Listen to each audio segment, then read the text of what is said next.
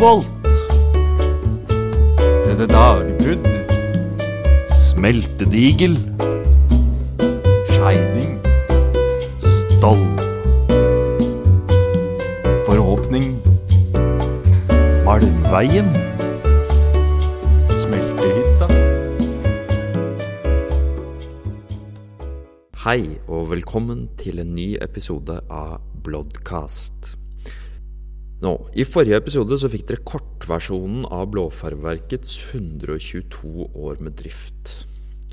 Og det nå på tide å gå mer i dybden. Og jeg har valgt å gå geografisk til verk, så jeg vil derfor utforske de ulike delene av Blåfarverket først. Og så skal jeg ta for meg mer spesifikke temaer senere. Og det naturlige stedet å begynne, det jo selvfølgelig koboltgruvene i Skuteråsen. Det var tross alt der det hele begynte, og gruvene var det sted som ga eksistensgrunnlaget for alle de andre avdelingene som dannet Blåfarverket. For det var jo selvfølgelig sånn at hvis du ikke hadde en gruve å hente koboltmalm fra, så hadde du jo ikke noe Blåfarverk. Så i dag skal dere få høre historien om Blåfarverkets koboltgruver. Og før vi begynner med det, så vil jeg da at vi skal gjøre et lite tankeeksperiment. Så tenk deg følgende. Du står i et rom du knapt kan skimte. Og når jeg sier rom, så mener jeg da altså bergrom. Du inne i fjellet. Dette rommet kun opplyst av en flamme fra en oljelampe, noe som tilsvarer omtrent lyset fra et kubbelys. Rundt deg lukter du røyken fra utallige sånne flammer, og det lukter en slags jordlig eim fra støvpartiklene i lufta. Du hører lyden av titalls hamre som slår både veldig nært og veldig langt unna. Veien tilbake ut i lyset går på trinnhuggede tømmerstokker, våte av fukt, som forbinder stillasetasjene, som da fører deg 20 meter over der du da nå står. Deretter fyller mørket en lang horisontal gang ut i lyset. Rommet rundt deg kun holdt oppe med tømmerstokker som slått inn på tvers i tomrommene rundt. Vil stokkene holde? Vil oljelampen brenne ut? Vil arbeidskameratene dine få deg ut om du skader deg? Dette kan vel ha vært opplevelsen og tanker gruvearbeiderne i koboltgruvene grunnet på når de var på jobb. Og i dag skal vi få høre mer om dem og stedet de arbeidet og dets utvikling. I dag så finner du Blåfarverkets koboltgruver langs en ås i Vikersund kalt Skuteråsen. Gruveområdet strekker seg noen kilometer fra sør til nord i landskapet, og store deler av dette gruveområdet i dag del av museet Stiftelsen Modum Blåfarverk. Gruvene strekker seg fra sør til nord for en grunn. De rundt 1 milliard år gamle koboltmineralene man finner i koboltgruvene ligger i en såkalt fallbåndsone. Dette skal jeg snakke litt mer om etterpå hva og denne strekker seg fra sør til nord i Skuteråsen. Jeg ikke geolog, men jeg skal her gjengi hva tidligere fylkesgeolog Sven Dahlgren forklarte om koboltmineralenes danning i Skuteråsen. De geologiske prosessene som førte til dannelsen av koboltforekomstene på Skuterud uklare, omdiskuterte og svært komplekse. Dannelsen skjedde for mer enn 1 milliard år siden, trolig minst 2 omganger. Sannsynligvis var vann som under veldig høyt trykk og høy temperatur strømmet rundt i en sprekklignende zone dypt nede i jordskorpa, viktig for å transportere kobolt fra et sted for så å skille det ut et annet sted. Det ble skilt ut på de stedene vi finner det i dag. Og bergarten som i dag ligger nærmest pakka rundt koboltmineralene, det da denne fallbånden, da dannet av jernholdige bergarter som de tyske bergmennene kalte fallbånd. Eller løst oversatt så kan man vel kalle det rustbånd på norsk. Og disse da veldig brune. Så hvis du fant da en brun bergart, så kunne man anslå at her var det noe verdifullt i nærheten. Malmforekomstene i koboltgruvene består av kobolt-arsenmineraler, som for eksempel skuteruditt, med den kjemiske formelen COAS3, koboltitt, eller som de kalte det i gamle dager, koboltglans, COASS, koboltholdig arsenkis, og arsen skal vi også tilbake igjen til etterpå, men her kan vi jo da si at mange forbinder arsen med arsenikk. Og til syvende og sist sekundærmineralet erytrin. Dette da koboltmineralene man finner. Og så kan man jo da si, og dette jo ganske utrolig, at gjennomsnittlig innhold av rent koboltmetall i koboltmalmen fra koboltgruvene, den på ca. 0,02%. Og det vil si at hvis du har 100 kilo koboltmalm, så klarer du da å utvinne ca. 20 gram ren kobolt. Så kan jeg da komme med et lite eksempel da, at for eksempel i perioden mellom 1856 og 1875 så utvant gruvearbeiderne 188 000 tonn koboltmalm. Gjennom 122 år ble det tatt ut ca. 10 millioner tonn stein av skuterusåser. Og stollene, dagbruddene, sjaktene og strossene som ligger tilbake, danner det som i dag koboltgruvene. Gruveområdet delt i flere gruvefelter, og disse heter da syd-, mellom- og nordgruvene. Det jo ikke så veldig fantasifullt, men det sier jo noe om hvor de ligger. Og så har man da noen flere felter som da heter Middagshvile, Latedal, Henriettegruvene og Muggerudskjerp. De dypeste dagbruddene flere titalls meter dype, og rundt det aller bredeste 25 meter bredt. Fra topp til bånn i gruva det 120 høydemeter. Og langs østsiden av gruvefeltet ligger de fleste stollenggangene. Horisontale ganger inn i fjellet, mens dagbruddene, som jeg også snakket om nå, det jo da store kløfter eller steinbrudd. Og disse stollene de bevegde seg da inn under dagbruddene og ble forbindet med dagbruddet gjennom sjakter. Og sjakter da loddrette ganger ned i fjellet. Gruvedriften utviklet seg da på følgende måte, og jeg deler det inn i noen perioder. Så det har da fra 1776 til 1827 bestod gruvene kun av dagbruddsdrift. Og det var primært drevet med håndboring og kruttsprenging.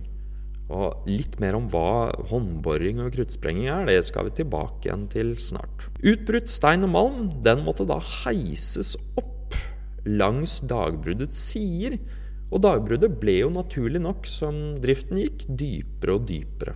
Så det var vanskeligere og vanskeligere å heise det ut, og det samlet seg opp vann i dagbruddene, og dette måtte man også heise ut av gruva. Men fra 1828 og helt frem til 1898 foregikk hoveddelen av gruvedriften under jorda. Den underjordiske driften muliggjorde utvinningen av koboltmalmlagerne i dypet, som man da ellers kanskje ikke ville klart å nå gjennom dagbruddsdriften. Og fra 1828 til 1875 ble den underjordiske driften primært drevet med det som kalles for stålbrenning, og igjen da kruttsprenging. Malm og stein ble tatt ut av stollene, som man da konstruerte under jorda, og de ble tatt ut da blant annet med vogner som gikk på skinneganger. Det var da en ny teknisk nyvinning å legge inn skinneganger i stoller. Så det hadde aldri før skjedd i Norge, før det da skjedde her på koboltgruvene i 1839. Den siste delen av driftsperioden mellom 1860 og 1898, da ble gruvedriften mer og mer mekanisert. Det startet med at man installerte en dampmaskin for å drenere ut vann og heise stein, men mellom 1872 og 1873 ble det oppført en taubane ved inngangen til den dypeste stollen, som da het Ludvig Eugen. Og min favoritthistoriker, Per Mikkelsen, eller i hvert fall en av mine favoritthistorikere, han skriver da i boka Bergverksfortellinger at taubaner var det nyeste nye innen industriell massetransport. Fra verkets egne rapporter, altså Blåfarverkets egne rapporter, har vi følgende beskrivelse. Malmtransporten fra grubene til Bergan pukkverk skjer på den i forrige år anlagte ståltrådbane. Denne har en lengde av 1000 fot og et ca. 10 graders fall, og består av 2 endestasjoner, parallelt ved siden av hinanden, løpende i passende avstand, ved stolper understøttet tau av galvanisert ståltråd. Av sådan brukes 2 lastetønner, en på hvert tau, således at de vekselsvis går opp og ned linjen. De henger og beveger seg på trinser på tauene og er innbyrdes forbundet ved et løpetau. Der ved den øvre stasjonen går omkring 2 bremseskiver, således at den ene fylte vogn, der ved sin egen tyngde løper ned til den nedre stasjonen, på samme tid trekker den tomme vognen på denne linjen oppover til den øvre stasjonen. Avlesningen ved den nedre stasjonen er selvvirkende. Til pålesing og øvrig betjening utfordres 1 mann. Malmvognen lesses med 1/4 tønne, det vil si da 2 centner. Og for de av oss som da ikke kjenner centner, så er 1 centner ca. 50 kilo. Og kunne i løpet av 10 timers sikt daglig 60 tønner transporteres, med en bekostning av 2 skilling per tønne. Og i 1873 ble det med denne bane transportert 6437 tønner. Ganske stort antall tønner.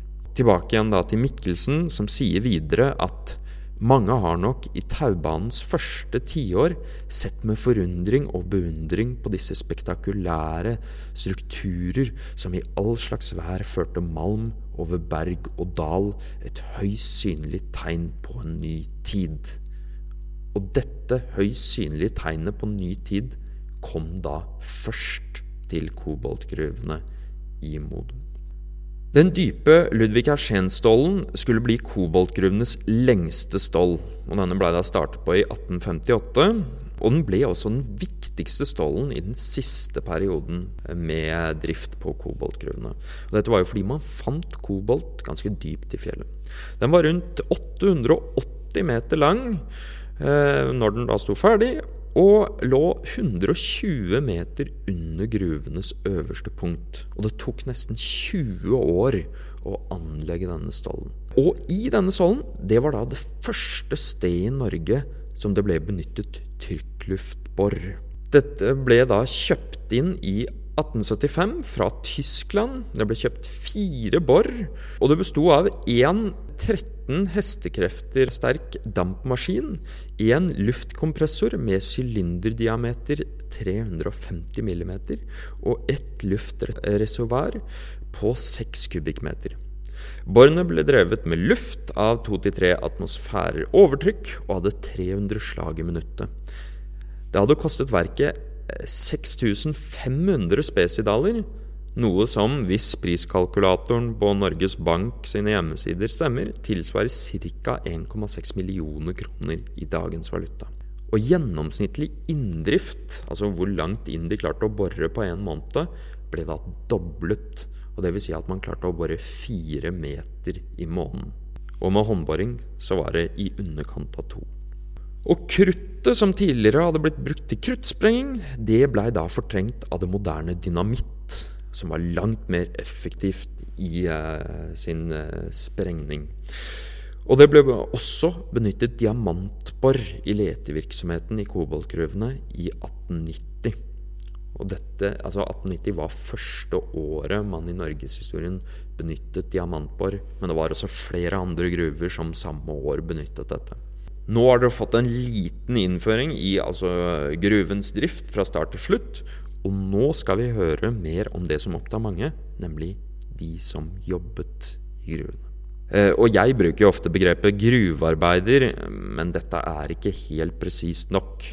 Gruvearbeiderne hadde nemlig forskjellige stillinger, og her skal dere få en liten innføring i de forskjellige arbeidsoppgavene til disse stillingene, fra da topp til bånn. Arbeidet var da ledet av en bergmester, og han var øverste leder og hadde ansvar for driften av gruvene og pukkverkene. I tillegg til anvisning av nytt arbeid og praktisk daglig ledelse, og selvfølgelig planlegging av hvor stoller skulle anlegges og så videre, hadde han også ansvaret for at berganordningene, altså lovverkene som bergverkene var bundet av, ble holdt, og alt det byråkratiske arbeidet i forbindelse med driften. Han hadde da en assistent, og det var da den gesvorne, eller han som var på en måte nestlederen. Og under han igjen så fant man da stigerne. Og stigerne var arbeidslederne på de ulike gruvefeltene. Disse hadde ansvar for at bergmesteren og gesvorene sine ordre ble satt ut i livet. De holdt oppsyn med arbeiderne, for eksempel at arbeiderne fulgte reglene og straffet dem når de ikke gjorde det. De holdt lønningslister, holdt oversikter over materiale, noterte framdriften i gruva og hvor mye som ble tatt ut av gruva, og alt dette rapporterte de da til bergmesteren. Og de var også med å anvise det nye arbeidet og passet på at ting gikk for seg som det skulle. Og så har man da igjen de som kom under der igjen, og det jo da blant annet smeden. Smeden var en veldig viktig mann på gruva, og han arbeidet da i smiene som ble satt opp ved de forskjellige gruvefeltene. Og her kvesset han borrene, han lagde redskaper som for eksempel feisler, altså det en slags slegge, hakker, krafser, og han lagde jernbeslag, låser, alt mulig rart. Og han var da veldig viktig, fordi borrene måtte ofte kvesses for at de skulle fungere ordentlig. Og så har man da de som da faktisk jobbet inne i gruva, og der har man borrhaugerne. Og disse hadde, som det ligger i ordet, ansvar for å borre hull. Og dette skjedde med manuell kraft, og det man da kaller for håndborring. Og da var det jo vanligvis sånn at det var 2 menn som borra. Noen ganger kunne det være 3 mann hvis det var veldig hard stein, og noen ganger så kunne det være 1 mann. Og borret var da en lang stang som var kvesset på tuppen, og det var da 1 mann som holdt denne stanga, og så var det da en annen mann som sto med en feisel eller en slegge og slo da på stanga, og for hvert slag så måtte han som holdt borret, han måtte vri borret bitte lite grann for hvert eneste slag. Og sånn borret de seg nedover i gruva. Og det var da sånn at disse hadde en akkord, de hadde et slags mål for dagen for hvor mye de måtte borre. Og rundt 1840 så var det ca. 2 meter om dagen man skulle borre. Og når hullene da ble ansett som dype nok, skulle de da fylles med krutt. Og dette ble da gjort, i alle fall til tider, av det som ble gitt arbeidstittelen skytteren, eller gammel, eller ungsprenger. Og disse hadde da ansvar for å se at borrhullene var riktig anlagt, og om de ikke var det, så skulle de da sladre til stigeren. Og det gjorde dem jo sikkert superpopulære. Og deretter så skulle de beregne hvor mye krutt man trengte. Og så hellet de krutt ned i hullene.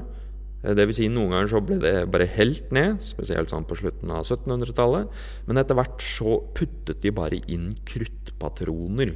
Disse kruttpatronene var da pakket i papir, sånn at de skulle suge til seg vannet som lå rundt, men holde krutt i midten tørt. Og dette hadde jo mye med sikkerhet å gjøre, for skytteren eller sprengeren hadde da en veldig utsatt jobb. Når hullet var fylt, så tok man og smørte igjen åpningen med leire, og satte inn en svoveltråd, eller altså en lunte, og så ble denne antent. Og så sprengte man da løs bitene. Og så har vi da fyrhaugeren. Og fyrhaugeren en av de som hadde den mest interessante stillingen på koboltgruvene. Fyrhaugeren var den som bedrev stålbrenning eller fyrsetting. Og det vil da rett og slett si at det var da en gruvearbeider som satte opp et bål inne i stollen, for dette ble gjerne brukt når man skulle horisontalt inn i fjellet. Han satte opp et bål, tente på, gikk ut igjen, og når bålet da nådde ca. 600 grader, så sprekker fjellet opp. Dette fordi det mye kvarts i fjell, og dette mineralet reagerer da når det varmes opp med at det sprekker og danner seg en sånn flakdannelse. Så veldig ofte så kan du se at en stål stålbrent, fordi den har en veldig sånn fin og glatt form. For å beskrive hva som skjer når man brenner i fjellet, så tar jeg et sitat fra Mikkelsen igjen. Og dette da hentet fra Rørosgruvene. Varmen virket ikke lenge på malmgangen før det utviklet seg en ram svovelleim som fylte gruverommet og reiv i nesa. Snart kunne en høre sterke smell, akkurat som eksplosjoner gjennom knitringa fra bålet, og så kunne man også se gulrøde flammer slikke opp etter bergveggen i de svarte gruvehøla. Med ett så slo det opp blå eller hvite ildtunger. Det kom nye smell og slag, og større og mindre skall av fjellet falt av og sprengtes løs inne i varmen. Gruverommet ble nærmest satt i brann. Så der har du det altså. Og dette sier jo noe om at disse hadde det ikke så lett i arbeidet sitt, og det var veldig viktig å jobbe raskt, så du skulle raskt inn etter at bålet hadde brent ut, for å hakke da løs det laget med fjell som hadde sprekt løs, ta det med seg ut, sette opp et nytt bål og tenne på igjen. Og du var stort sett da beskyttet med et lærforkle og tresko, og ellers blir det sagt at de stort sett bare gikk i bukser, fordi det var så varmt inne i fjellet. Og for å si litt mer om påkjenningene som stålbrennerne eller fyrhaverne ble utsatt for, så skal jeg da sitere Blåfarverkets egen lege, Heinrich Tavlov, som mange kjenner som stifteren av både Modum og Sandefjord Bad. Og sånn beskrev han helsen da til fyrhaverne i 1865. Kroniske bronkitter med bronkatasil begge som kroniske og overordentlig hyppige, især blant den eldste stokk av Blåfarverkets arbeidere, hvor det årlig må deponere hertil arbeid i gruvene, især i det dypere, hvor fjellene i stedet for at utmineres, ofte må utbrennes. Her stiger temperaturen til en kvelende hete, så at arbeiderne, uaktet de gå omkring enten ganske nøgne eller med blått bukse, dog en bestandig transpirasjon, altså svette. Overgangen fra dette dampbad til den ute kolde luft skjer uten synlig varm bekledning og uten videre forsiktighetsregler. Når varmen steg i bergrommet, så tar vi et sitat til fra Mikkelsen om stålbrennerne og deres arbeid. Åndretten blir kort og hurtig. Hos hestene snorkende. Folkene befinner seg ille, får blodtilstrømning til hodet. Noen besvimer. Bevegelsen tunge og uten elastisitet. Appetitten avtar, ansiktene blir tykke og røde, urinen utskiller seg mindre rikelig, og de lider av forstoppelse. Deres sinnsstemning blir mørk og trist, de avmagres etter hvert og blir bleke, for gikt og langvarig katarr, de svetter sterkt og nødt til å arbeide uten klær. Da skal vi da over fra fyrhaveren til sjakthaveren. Og sjakthaveren var den som hadde HMS-ansvar i gruva. Denne sjakthaveren vurderte da så risikoen for kollapser i de store åpne dagbruddene og i de underjordiske strossene. Altså en strosse der hvor malmen ble tatt ut, så der ble det et større tomrom enn det ble for eksempel i en stålgang. Der det var risiko for ras, målte sjakthaveren opp bredden på dagbruddet eller strossen, og han meislet inn 2 firkanter på hver side. Målte og hogde til en tømmerstokk og fraktet tømmerstokken til stedet det skulle stå inne i gruva. Og her tok han da og plasserte den ene enden av stokken i den ene firkanten, og så slo han inn den andre enden av stokken i den andre firkanten. Så det var viktig at han målte til akkurat riktig. Og da sto denne stokken på tvers, den ble da kalt for en stempelstokk, og balanserte det store bergrommet sånn at det ikke skulle kollapse. Og så det da på nederst på rangstigen her i gruvene, så var det da dagarbeiderne eller løsarbeiderne. Og de gjorde stort sett det samme arbeidet som en borrhauger, men de var ikke fast ansatt, og ble ofte brukt i annet forfallent arbeid. Så hadde man da haspelknekten, og dette var da personene som hadde ansvar for å heise malm, stein og vann opp fra dagbrudd og sjakter. Og de sto da ved en heis som ble kalt en haspel. Og en haspel, det kan nesten minne litt om en sånn haspelsnelle, hvis noen liker å fiske. Eller hvis noen har sett Donald heise opp vann fra en brønn, så det samme prinsippet. Det var stort sett sånn at det var 4 mann på en haspel for å klare å heise opp steinen. Og så hadde man da skeideguttene. Disse sorterte ut koboltmalmen fra det resterende uttaket fra gruva. For det var da viktig å prøve å konsentrere innholdet av malm. Så disse guttene, de fikk da inn alt det gruvearbeiderne trodde inneholdt kobolt. Og så var det opp til guttene å sortere ut det som inneholdt kobolt fra det som ikke inneholdt kobolt. Og disse guttene må ha hatt en viss kompetanse på koboltmineraler, fordi de skulle også fordele det de sorterte ut som malm i 4 ulike sorter, fra rik til fattig malm.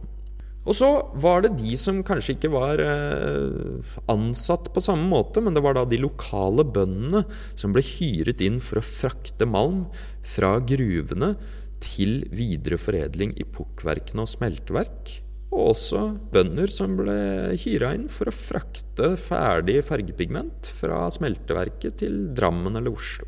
Så det var en viktig biinntekt for veldig mange også. Alle de jeg nå har nevnt, det var disse som da skulle sprenge, brenne, hakke, heise og sortere og frakte malmen til sitt neste bestemmelsessted. Men jeg har da ikke nevnt kvinner. Og dette jo i stor grad fordi, i tråd med datidens kvinnesyn, at kvinner hadde ingen plass i bergverksnæringen, annet enn som husmødre. Men når det sagt, så ikke dette den fulle sannheten. Selv om vi har en oversikt over Blåfarverkets arbeidere i 1885, og i denne rapporten, eller oversikten, så står det da et punkt hvor det står antall ansatte kvinner, og der står det altså 0. Men det var noen arbeidsoppgaver som ble gjort av kvinner på gruvene. Denne svoveltråden, eller lunta som jeg snakket om, og også kruttpatronene, ble ofte lagd av arbeidsuføre gruvearbeidere, men også fattige enker, sånn at de skulle få litt mer betalt enn bare enkepensjonen som de fikk. Og dessuten så arbeidet noen kvinner som rengjøringspersonal, de rengjorde blant annet gruvekontorene, og i tillegg så var det veldig mange kvinner som fikk betalt for å samle mose. Og mosen den ble stort sett brukt til isolering av hus, men her vil jeg bare ha en sånn liten, sånn artig sånn sidenote, at helt siden middelalderen så ble mose også brukt som dopapir. Men om dette var tilfellet ved gruvene, det sier kildene ingenting om. Men det jo i og for seg en besnærende tanke. Og det var også sånn at før en kvinne ble gift, så kunne de da søke hyre som tjenestepiker. Så det var jo en del tjenestepiker som jobbet hos for eksempel bergmesteren, eller andre som hadde råd til å ansette dem. Og både pikebarn og kvinner arbeidet også på de lokale gårdene om høsten spesielt, for å få et lite ekstra inntekt til husholdet. Når det sagt, så det sånn at arbeidet kvinnene hadde i hjemmet, det var et tungt og stort arbeid. Det var alt fra å tilvirke klær, stelle barn, stelle dyr, vaske klærne, lage mat, luke i urtehagene som arbeiderne hadde. Når mannen var borte, så å si halve døgnet, så var det da kvinnen som fikk mesteparten av belastningen med å holde hus. Og nå skal vi da høre litt mer om arbeidshverdagen til disse arbeiderne.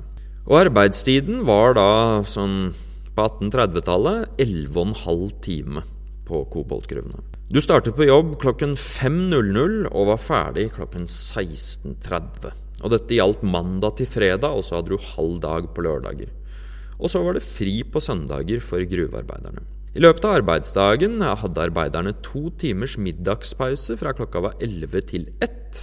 Og det ble da stadig ringt med en klokke for å signalisere dette. Du hadde en klokke som ringte til arbeid, den ringte til middagspause, ringte tilbake igjen fra middagspause og ringte når dagen var over. I tillegg hadde arbeiderne, som jeg fortalte tidligere, en akkord de skulle forholde seg til, det vil si et gitt antall mengde arbeid de måtte utføre hver dag. Og spesielt etter at verket kom i tysk eie i 1822, ble arbeiderne da gitt en høyere akkord, altså det ble stilt større ansvar til dem. Men samtidig så ga også tyskerne dem et varmt måltid ved middagspausen. Og før 1822 så måtte arbeiderne ta med seg maten sin selv hjemmefra. Før arbeidet begynte ble arbeiderne ropt opp og anvist sitt arbeid ved morgenoppropet klokka 5. Mange steder var det også bønn før jobb, og når jeg sier mange steder så mener jeg andre bergverk. Og det har nok også vært bønn på koboltgruvene uten at vi vet veldig mye om det. Men vi har en litt sånn artig benevnelse her, fordi arbeiderne de ble jo da straffet med bøter hvis de gjorde noe galt. Og på 1830-tallet så fikk da Erik Bønseie 12 skilling i bot for dovenskap under bønnen. Og for å gi dere et lite innblikk i datidens kristendom, og også litt om hvordan en sånn bønn før arbeidet kunne høres ut, så har vi igjen et sitat fra Mikkelsen, som da er hentet fra gruvene på Røros. Eftersom vi er beskikket til at arbeide ute i disse gruber, kom oss derfor i hu at vi er arme og elendige syndere. Vi har vel fortjent at berget skulle falle over oss og stenene skjule oss. Og ikke det alene, men at vi skulle henkastes i den evige helvetes gruve og grav. Så ber vi deg for din sønn Jesu Kristi skyld, at du vil forlate oss alle våre synder.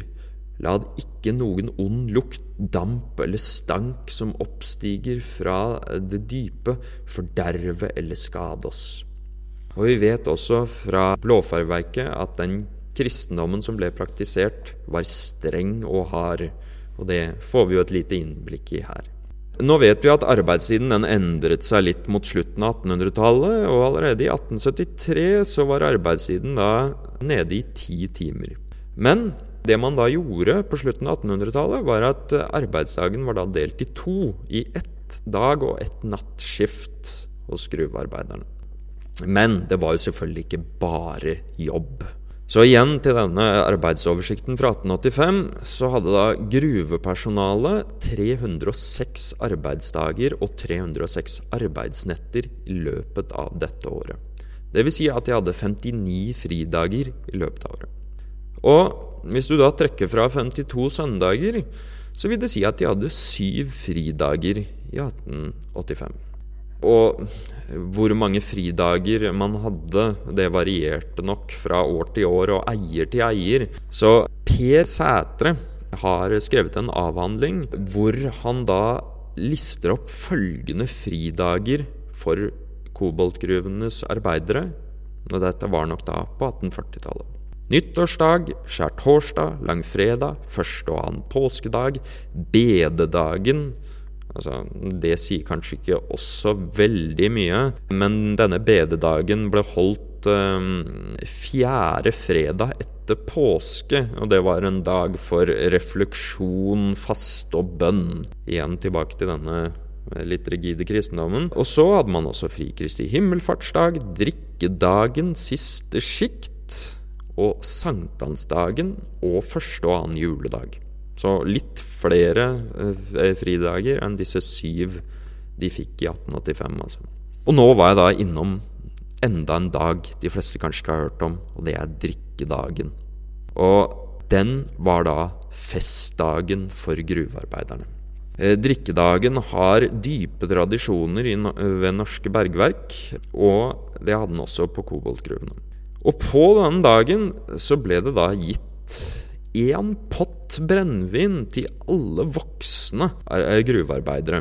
Det vil da si, voksne var da konfirmerte arbeidere som i det yngste kunne være nede i 14 år. Og 1 pott brennevin, det tilsvarer 0,96 liter. Ganske heftig med andre ord. Og så ble det da i tillegg gitt 1 pegl med brennevin til drengene. Og drengene, eller skeideguttene, de var da under 14 år og kunne være helt nede i 9-årsalderen. Og 1 pegl da 0,24 liter brennevin. Så der har du det, altså. Og i 1839, da var arbeidsstokken på det aller største på koboltgruvene, og var ca. 1000 mann, så da ble det bestilt 1000 potter øl og 180 potter brennevin til festen. Så hvordan de skulle klare å gi 1 pott brennevin til hver eneste mann, det vet ikke jeg, men det varierte nok litt fra gang til gang hvor mye hver og enkelt fikk. Musikere ble hyret, og det ble sagt av verkslege Taulov igjen at på den store drikkedagen, hvor endog verkets bestyrelse utdeler brennevin til alle sine arbeidere, og ved den påfølgende dansemoro, som gjerne strekker seg ut over hele den følgende dag, forefaller ikke sjelden slagsmål av det alvorligste slag. Og at det kunne gå hardt for seg på drikkedagen, det vet vi også, fordi opprinnelig var drikkedagen rett før jul. Men på slutten av 1830-tallet bestemte da bergmesteren at dagen skulle flyttes til rett før sankthans, fordi 2 arbeidere sovnet ute, og de var så beruset at de ikke våknet igjen og frøs da ihjel. Så kan vi jo si litt om hvordan disse arbeiderne gikk kledd når de var på jobb, for det var jo selvfølgelig ikke noe vernetøy på denne tida, men vi antar at de tidligste arbeidsdraktene fra da slutten av 1700- og begynnelsen av 1800-tallet bestod nok av vadmel. Dette var jo da et stoff som bidro til å holde kulda ute. Men det første virkelige beviset på hvordan arbeiderne gikk kledd, det har vi fra 1864, fra et fotografi som tatt dypt inne i koboltgruvene.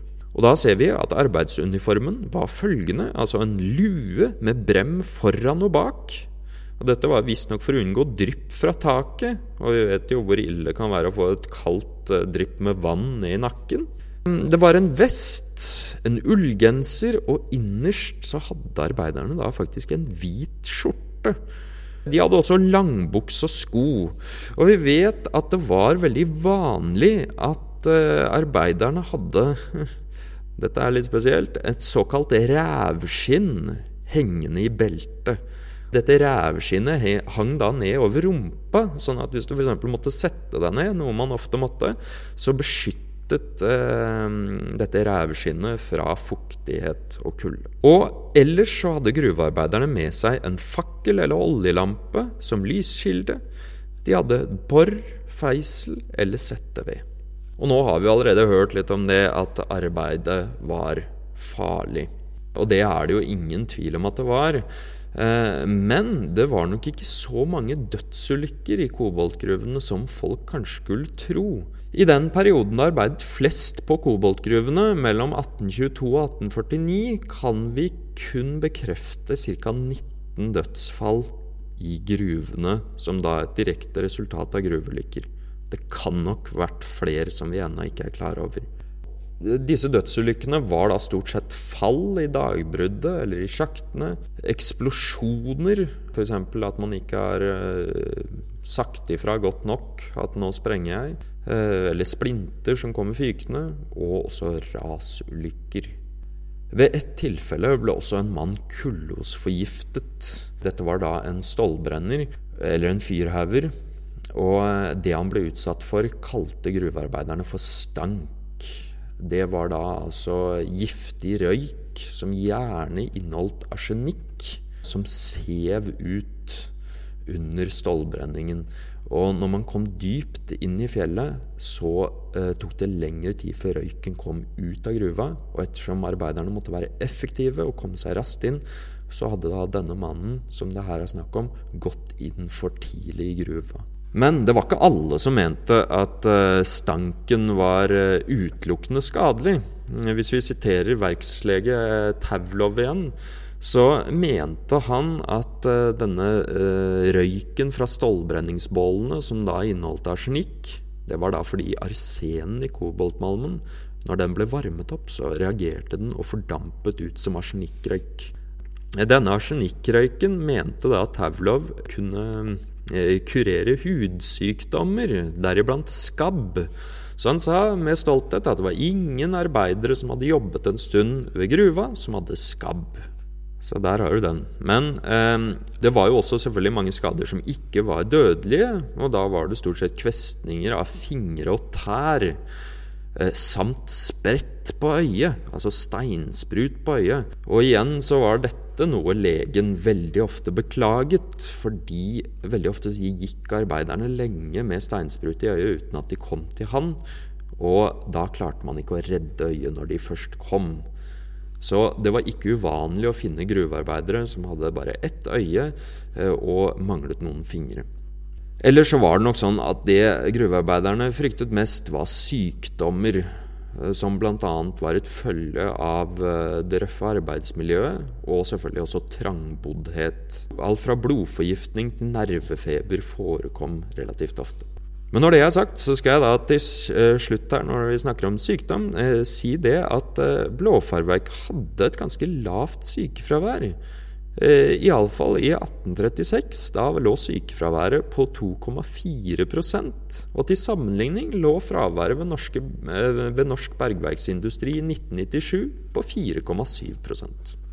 Og som en kompensasjon for dette farefulle arbeidsmiljøet, så hadde jo arbeiderne da krav og tilgang på legehjelp, medisiner og skade- og sykelønn. Da kan du høre forrige episode om Blåfarverket, for å høre mer om dette. Og dette kompenserte jo selvfølgelig litt for den farlige arbeidsplassen. Arbeidsstokken var størst på gruvene, og disse arbeiderne som jobbet der, de kom da primært fra Modum. Men det kom også en stor del fra Sigdal og Eiker. Det var flere også som kom fra Hole og Numedal, Kongsberg, Hallingdal og Toten. Og som en kuriositet kan jeg også si at det kom faktisk 4 stykker også fra Kristiania. Og da sier det seg selv at det var jo da mange som ikke bodde i nærheten av gruva, og disse som pendlet, da var det på en måte, det var ikke noe vits i å reise hjem hvis du sluttet 4:30 og skulle begynne 5 dagen etter. Hvis du måtte gå i mange timer for å komme hjem til Sigdal for eksempel. Så derfor var det mange som overnattet i såkalte sakkerhus på gruvefeltet. Dette var egne sovebrakker eller saler, hvor arbeiderne sov i hengekøyer tett i tett, mens en stor ovn holdt huset varmt. Og i sakkerhuset gjaldt en streng disiplin. Nærmest en militær disiplin, altså. Og som dere hørte om han som fikk bot tidligere for dovenskap i bønnen, veldig mange fikk bøter for å da prøve å rette det som verksledelsen mente var dårlig avferd. Alle som oppholdt seg på gruvefeltet måtte avstå fra kortspill, drikking, selging av brennvin, og ellers så måtte de være gode, sedelige mennesker. Ikke banne, ikke lyve, og fremfor alt ikke komme for sent på jobb, eller ikke møte opp. For eksempel løse arbeidere, de kunne være borte 1 dag uten grunn. Altså da fikk de bot, og fikk jo selvfølgelig ikke betalt for dagen. Men hvis de da var borte mer enn 1 dag, så fikk de automatisk sparken. En fast gruvearbeider fikk da bot for antall dager han var borte. Og dere kan liksom se hvor på en måte strikt det var ved at vi hadde funnet en historie fra arkivet hvor en arbeider da hadde forsovet seg, og i sin desperasjon etter å komme raskt ut til oppstilling, så brakk han da et ribbein når han falt ut av hengekøya. Og så har vi da alderen på de som jobbet her. Det varierte jo selvfølgelig, men på 1830-tallet så har vi da drengen Johan Johansen på 9 år som den yngste. Og disse jobbet da ikke i gruvene, men stort sett som skeidegutter. Og helt da opp til stigeren Amund Mathisen på 69 år. Mathisen, han møtte da et trist endelik i en alder av 71 år da han døde i en sprengningsulykke noen år senere. Men da det i hvert fall sånn at de fleste som begynte å jobbe, de var rundt 12 år. Og arbeidsstokken var primært av folk som var da fra midten av tenåra og helt opp til 40 år. Men det var et stort gjennomtrekk av arbeidere, spesielt på gruvene. For her hadde du en stor arbeidsstokk som var ufaglærte. Man trengte ikke så mye kunnskap for å jobbe i gruva. Og gjennomsnittlig var det, i alle fall, kanskje ikke gjennomsnittlig, men det var veldig mange som kun jobbet rundt 2 år før det igjen sluttet. Og grunnen til det var nok at det var mange bondegutter som da tok seg jobb i dårlige tider for å tjene opp penger, og sluttet når det var bedre tider igjen. Og kostholdet til gruvearbeiderne det varierte litt i løpet av 122 år selvfølgelig. Men fra midten av 1800-tallet vet vi at arbeiderne spiste da mye kjøtt. Dette var jo fordi de tjente godt med penger. Det var en stor gode med å jobbe på Blåfjellverket, det var godt betalt. De dyrket også en del egen avling i egne urtehager, og da var det primært poteter, kål og korn de dyrka. Men igjen, verkslegen var ikke alltid veldig fornøyd med matvanene til arbeiderne, og mot slutten av 1800-tallet hadde kaffe gjort sitt inntog. Og som vi sier i dag at kaffe driver Arbeids-Norge, man drikker jo mye kaffe i Norge, så var dette vel så gjeldende i 1865. Og da skriver legen at magekatarrer er meget hyppige, og behandlingen legges her ytterligere vanskeligheter i veien for på grunn av allmuens uheldige mettige diett. Sort kaffe i store kvantiteter, sur melk og all slags saltet mat. Verkslegen har også referert til poteter som tungfordøyelig, og at man heller burde spise, som ikke er helt uriktig da, brød bakt av havremel. Gruvearbeiderne som bodde på Blåfjellverkets grunn, bodde stort sett på Skuterudflata. Det var et arbeiderboligkompleks som lå ca. 3,5 kilometer fra koboltgruvene. Det ble også etter hvert bygget arbeiderbolig på selve gruvefeltet. Dette ble kalt Skuterudhøyden. Der bodde blant annet 69 personer ved folketellinga i 1831, og det er i dag Kittelsen-museet.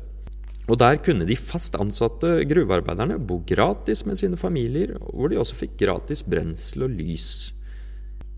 Nå har dere da hørt litt om koboltgruvene, og også litt om de som jobbet der. Og i dag ligger koboltgruvene med arbeiderboliger og driftshus tilbake som et monument til menneskets skaperkraft. Som jeg sa tidligere, altså de ca.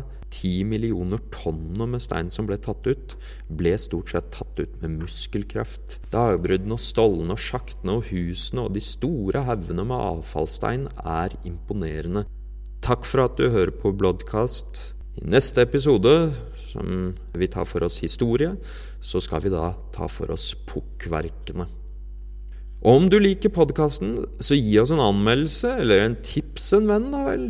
Og som gruvearbeiderne sa til sin sjef før de dro på lørdagen, takk for denne uke, og som det også ble sagt blant gruvearbeiderne når de møtte hverandre i gruvene, Glück auf, vi høres.